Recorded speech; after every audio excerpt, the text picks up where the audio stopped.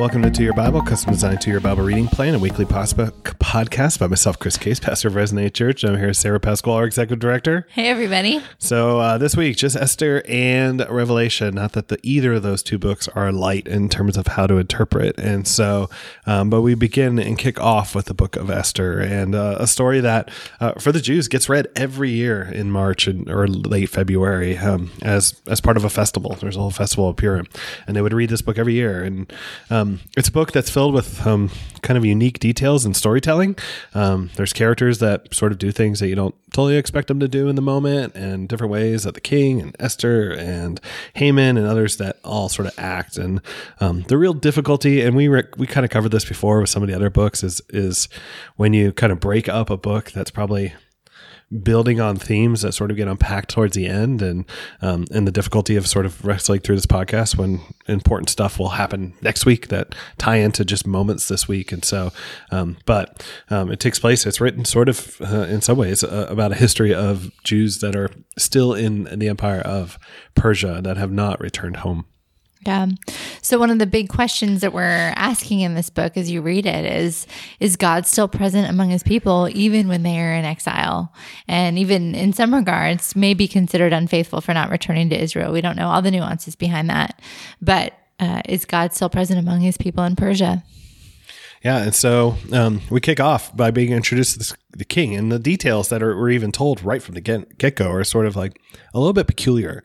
And we're kind of shown this king who, you got to imagine, Persia that has taken over for Babylon, has inherited all the lands of Babylon and more, is one of the strongest empires in history up to this point, and with 120 something, I think, provinces within it, spread out all over the place. And so the king, as a good show of power and a culture of Persia, invites people from provinces and kings and army leaders and all this kind of stuff to a place. They're throwing off a party, being able to show off the empire and the excess, and don't worry. I mean, this happens in all cultures. It even happens in Israel's history. Solomon kind of does this, where it's like, hey, come see all the beauty that is Jerusalem. And so, and for this king, it's the same thing. Who wouldn't want to be part of this glorious Persia? And this king is representative of the nation in a lot of ways.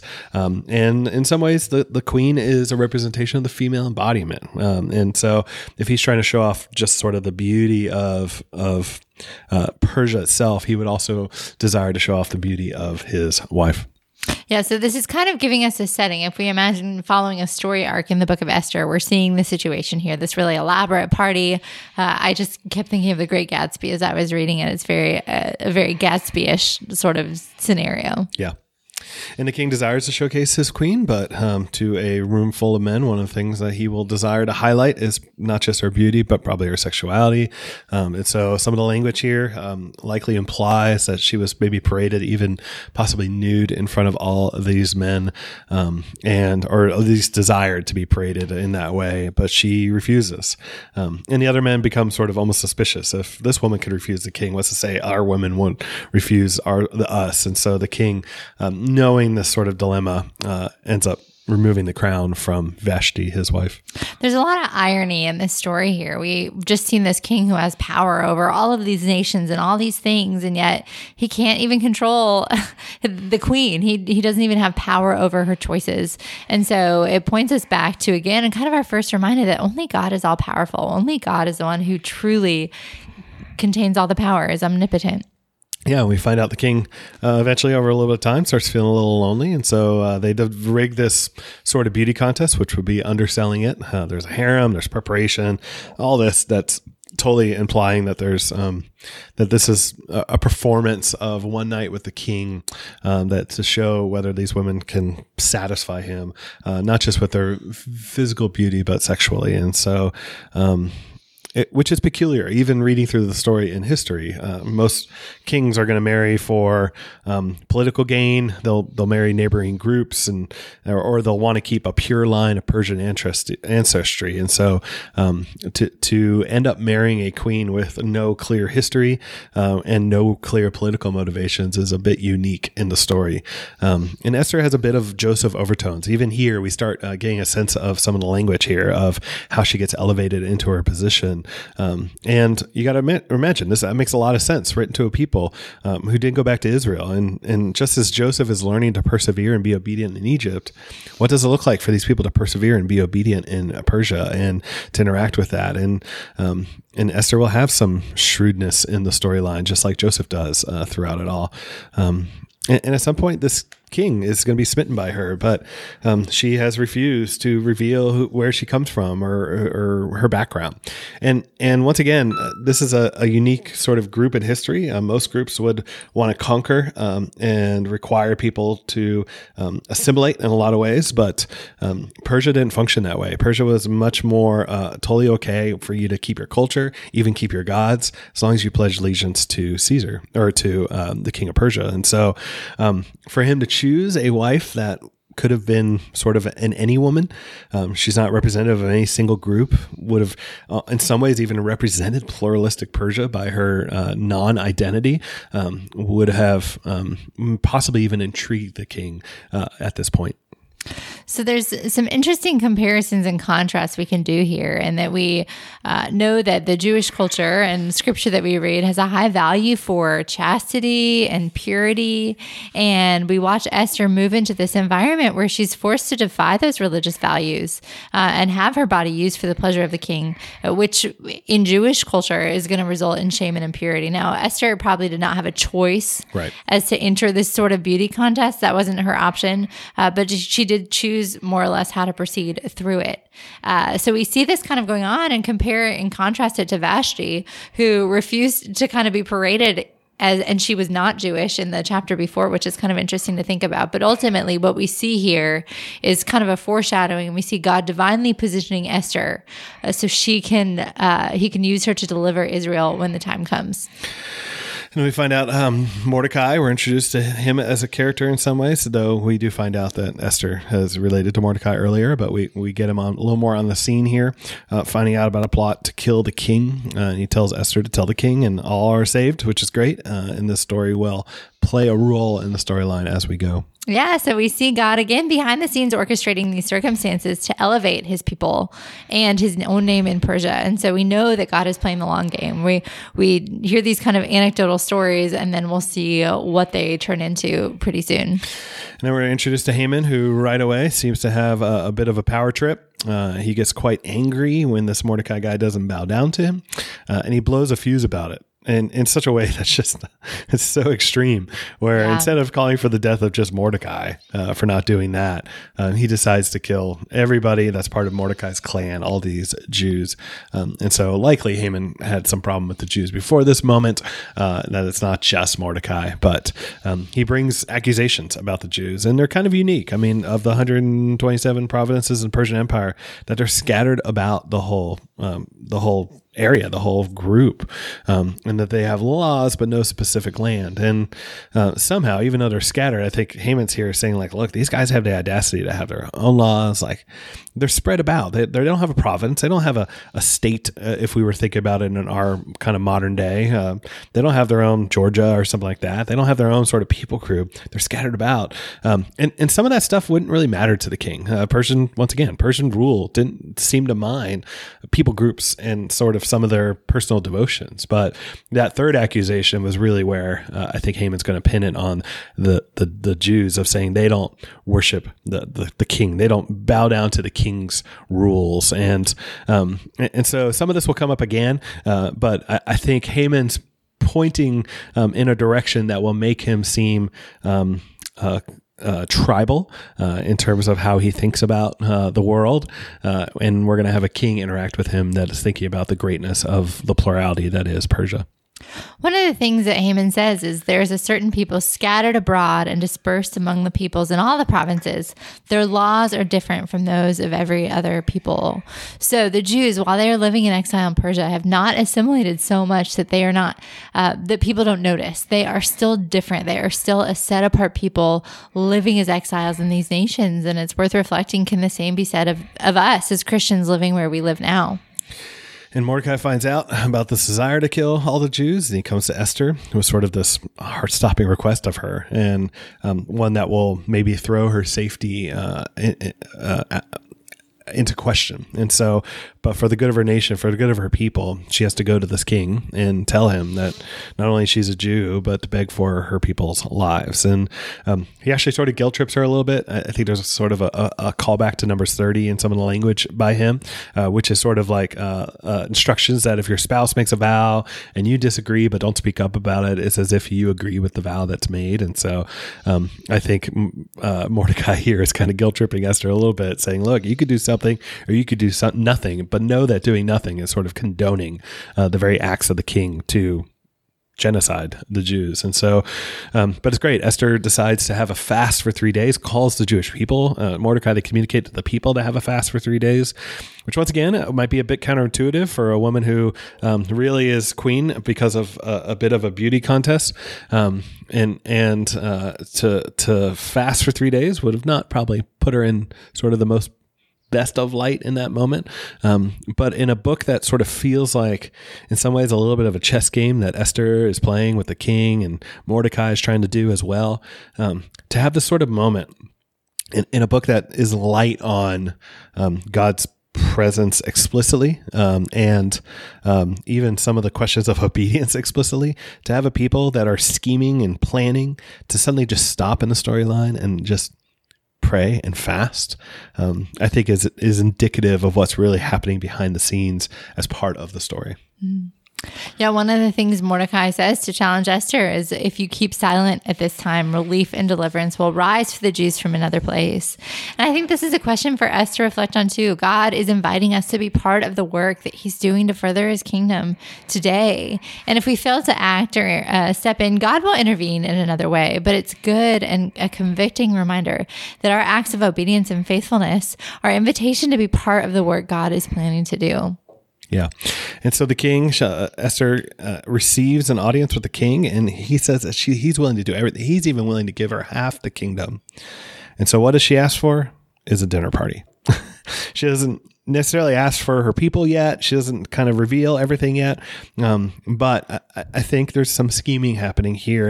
But you got to remember, she's also watched Vashti sort of be thrown out of her role as queen for seeking a reasonable but self-oriented answer to requests, and has maybe even crafted herself as this sort of non-specific queen. And now the question is, do I reveal that I care about my people? Does that put into question my loyalty to Persia versus my loyalty to my Israelite brethren and sisters? And so all that kind of stuff. And so she throws a party. But the uniqueness here is she goes, I'm going to throw a party, and I want Haman and you, the king, to be there.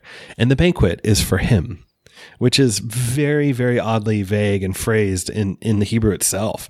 And later she's going to throw, once again, a party for them. And she doesn't just use a descriptor of exactly who or what she's referring to. And it's even odd enough that she would invite Haman to the party to begin with. And at some point, this king can't sleep. And I wonder how the story is being crafted and the story is being telling, and even the invitation of Haman and how she's going to use Haman as like the patsy and the fall person at the end of the story. If the king is suspicious and wondering why Haman's invited to this party, is something going on with the two of them? Is the banquet for him and actually not for me as the king? Who's the banquet really for? And something that causes the king to sort of be restless in the storyline.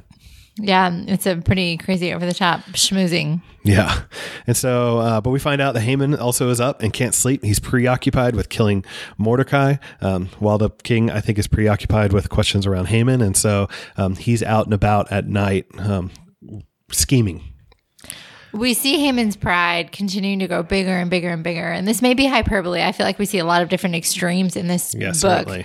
But it's really great storytelling because it's building us up to see how far he's going to fall when he falls. Yeah. And while awake, the king asks for this book of records, finds out long ago Mordecai had foiled the plot of assassins.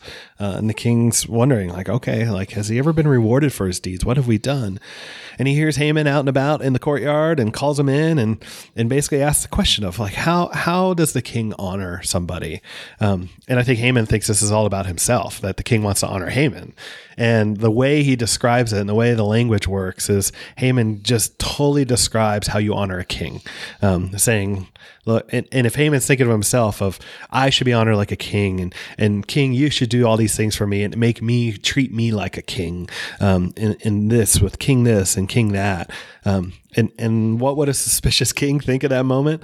I think not only does he think Haman might want his wife, but Haman might want the crown if he's already suspicious about this gathering that's happening. And so what's great is that he quickly goes, okay, Haman, here's what I want you to do. I want you to get Mordecai, and I want you to throw a parade, a festival for Mordecai, your mortal enemy. And at this moment, totally deflating whatever Haman's balloon is in his head of power and position, to be basically the parade leader for Mordecai, who is going to be honored.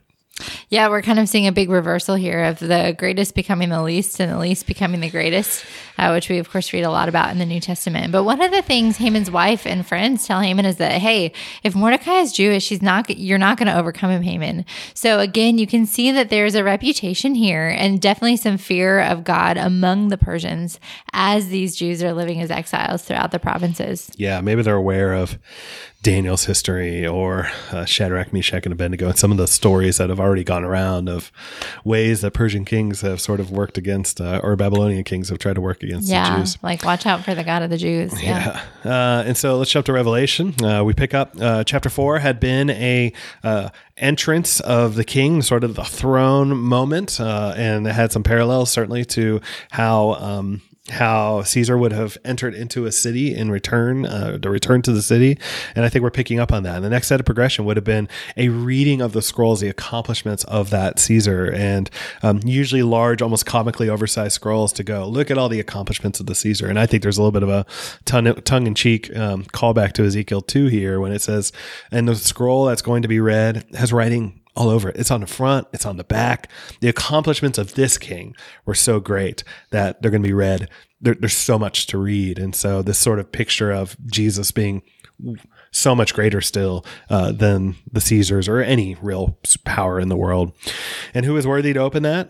A phrase that would have been actually written over Moses' seats in ancient synagogues is who's worthy to open the scroll. And also a question from Isaiah 29, who's worthy to do that? And the answer is the Passover lamb, this vision that they would have certainly understood, the very symbol for revolution and deliverance under foreign rules. And the lamb would be inspected by elders in the storyline in Genesis or in Exodus. And so the next thing that happens in the sequence is the elders approach the lamb, and the prayers of the people are drawn up, which could be called back to Psalms in multiple ways. And usually Psalms like 141 or 16 where people are crying out for God for refuge or deliverance. And so, and throughout this section in the song, there's callbacks to, I think, Moses' song, Chronicles, Isaiah, Ezekiel, all this sort of stuff happening here of these people who the king has entered. And the king is really also the Passover lamb, the symbol of deliverance for his people. And the people are just shouting out for joy, knowing that deliverance and refuge is found in him. One of the things we see and encounter throughout the book of Revelation is just that people are seeing God for who he is and responding to him in that way. And so we see here that when one is in the presence of God, they're going to accurately understand God's greatness and our smallness as his image bearers, as his created beings. And we see such a beautiful gospel presentation in this, that Christ is worthy by his death on the cross and his blood ransomed a people from the wrath of God for his glory. And that is why he alone is worthy to open that scroll. He's the Lion of Judah and the Lamb that was slain. And then the section with the 7 seals, which we end up with also 4 horses. And I know we haven't read Zechariah 6 yet, but it certainly gets into some of that imagery of the 4 horses that match the exact colors on this passage. And for people who are wondering if they should give up hope when all hope feels lost, when it feels like evil has won the day, they would hear this passage written to their ancestors that who have made it through great persecution, who found rescue and redemption from God as sort of encouragement for them. And it starts with things like that are are all too common. One of the common phrases for Israel or for Rome or is around conquering, like vidi vidi vici, like I came, I saw, I conquered, or victory, peace. All these sort of ideas were like the catchphrases of the people. And so for the first one to be this white horse with an arrow and a crown, that's about conquering and about victory. That's very much a picture of Rome.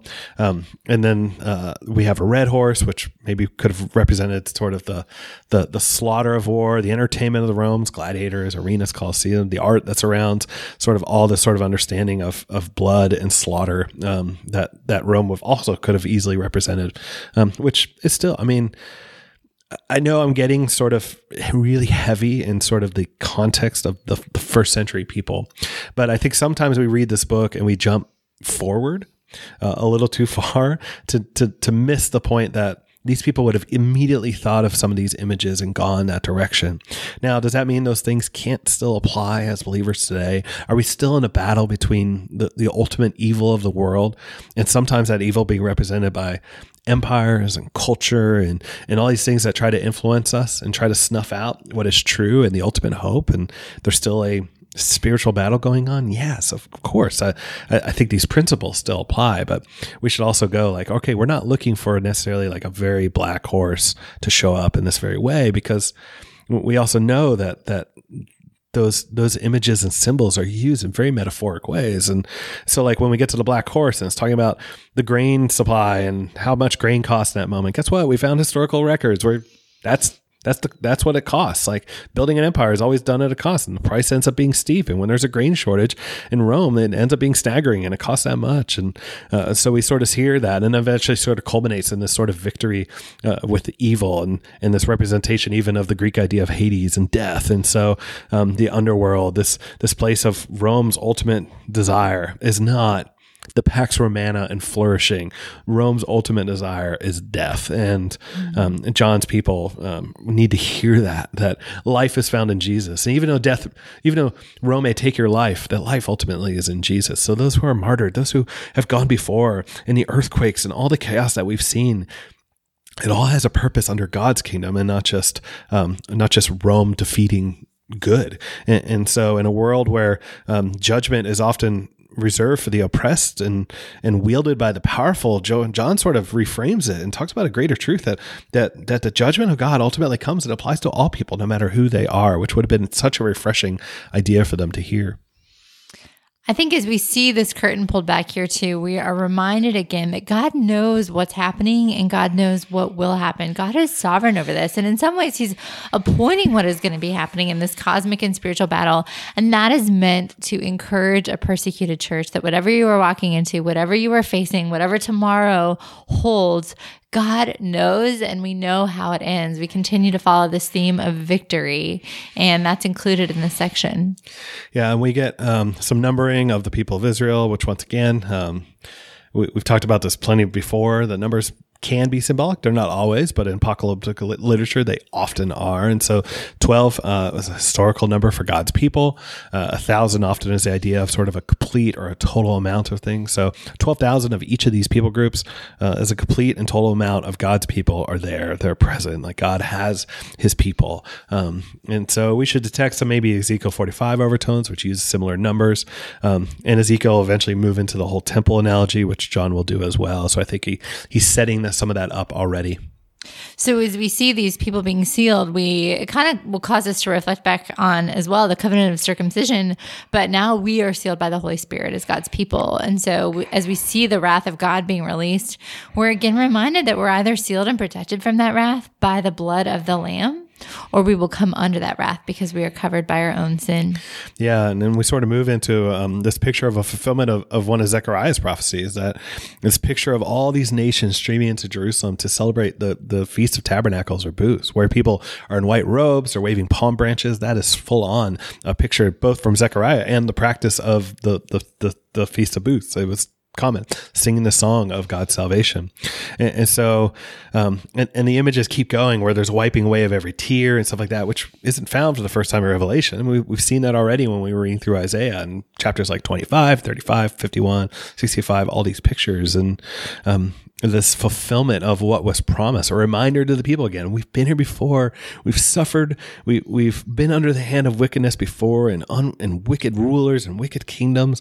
And God has been faithful and delivered us and has been the victor over all the wickedness we've ever been. We've been here before. Rome is just another evil kingdom, and we are called to endure and to continue through until one day when victory is finalized. And so, and the same is true for us. Like we all navigate in different places. And sometimes I think we get lost in Revelation because we're in generally like a privileged group.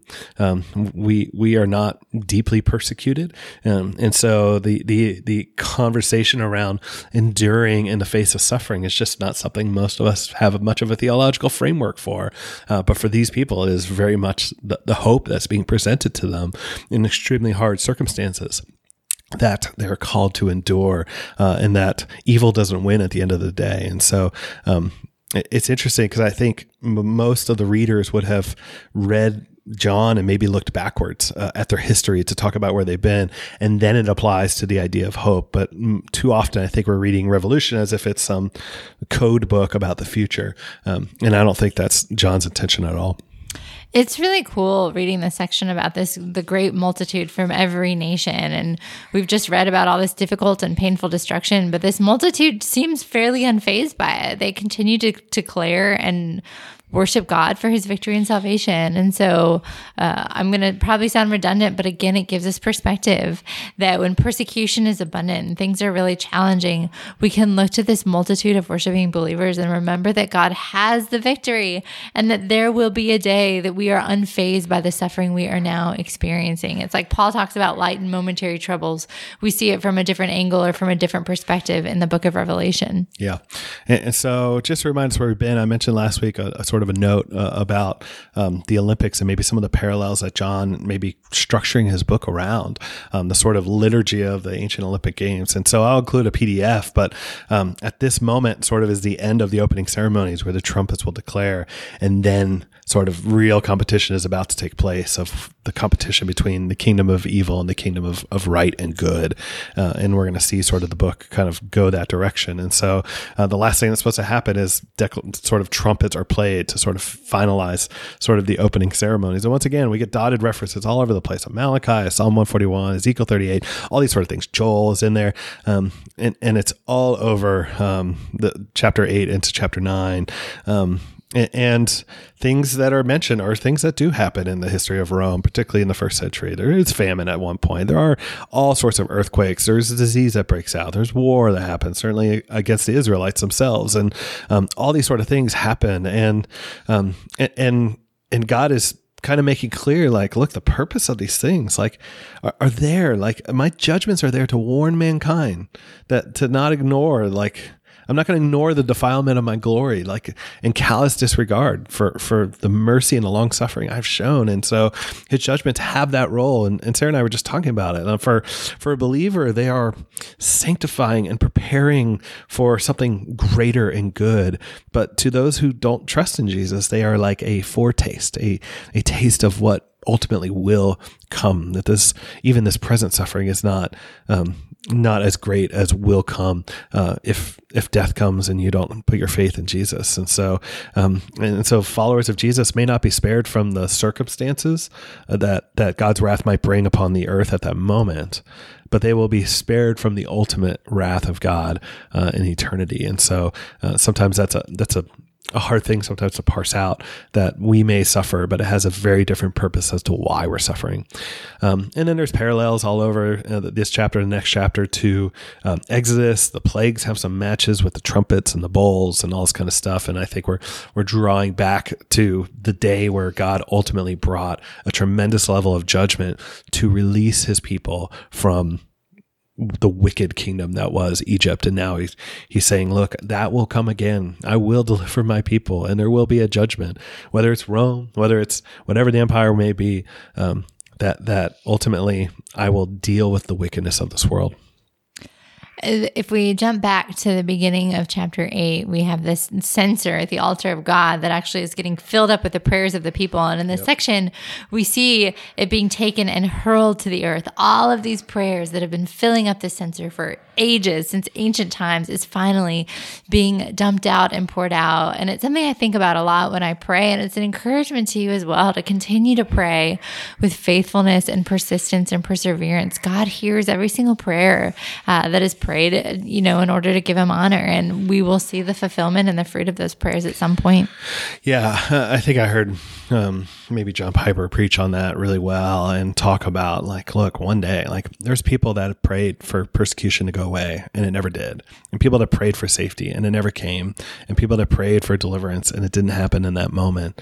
And yet one day there will be a full reversal of the history of the world in which things that were wicked, in the world's sight, will actually be true and right in God's sight. And things that were wicked in God's sight that the world said was fine will finally be judged. And it's the right, a true and right judge. That's the ultimate thing you can hope for. And so, for people that never experienced, at least in their sort of flesh, in their body, that the justice of God will finally get justice. And for people, once again, that are being persecuted, that may not actually see in their lifetime things get reversed, it is such good news to hear, all right, your prayers are not in vain.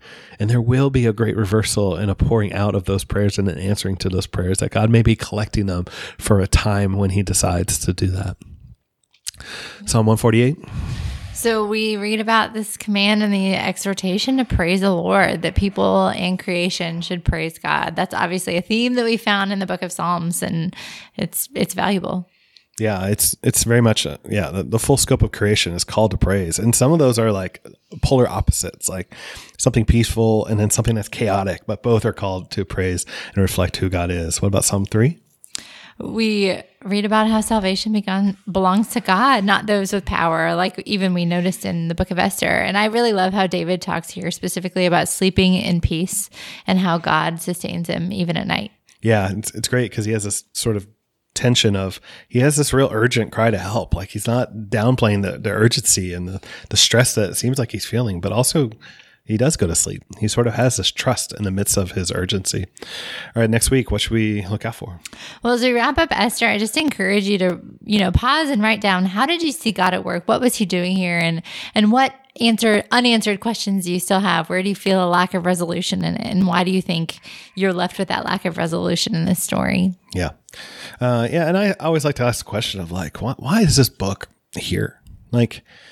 It is unique, and same thing to ask about Ruth, same thing to ask about some other books or Job itself, or not Job, well, Job 2 or Jonah. It's like they feel odd compared to some other books in scripture. And so why would they be included? What does God want his people to know or remember by putting this book here at this time to tell this story that's happening in Persia? And so what its role in the Bible? And then New Testament, let's keep exercising just sort of how to read apocalyptic literature muscle. So when you get to the section on two witnesses, what might it be a call back to? Maybe they be characters that we certainly know about, maybe even characters that Jesus might have appeared with. And so, and why the doubles all over the place? Why 24 instead of 12 and things like that? Think through those kind of questions and those numbers. And for people that expected one era of time to immediately turn into a new era of time and peace and prosperity, because that's how Jews thought. It's like as soon as the Messiah comes, everything's going to immediately be peaceful and prosperous. What might John be telling the audience by using sort of even this Olympic competition, maybe illusion through it all? All right. Yeah. And in the New Testament, I'd encourage you just to compare and contrast the kingdom of the world and the eternal kingdom of God in the next reading. There's a lot of scary things in the world that you're reading about, but how do God's people respond? How do kingdom people work? And what is God doing in these circumstances? Yep. Thanks, Shell. Thank you.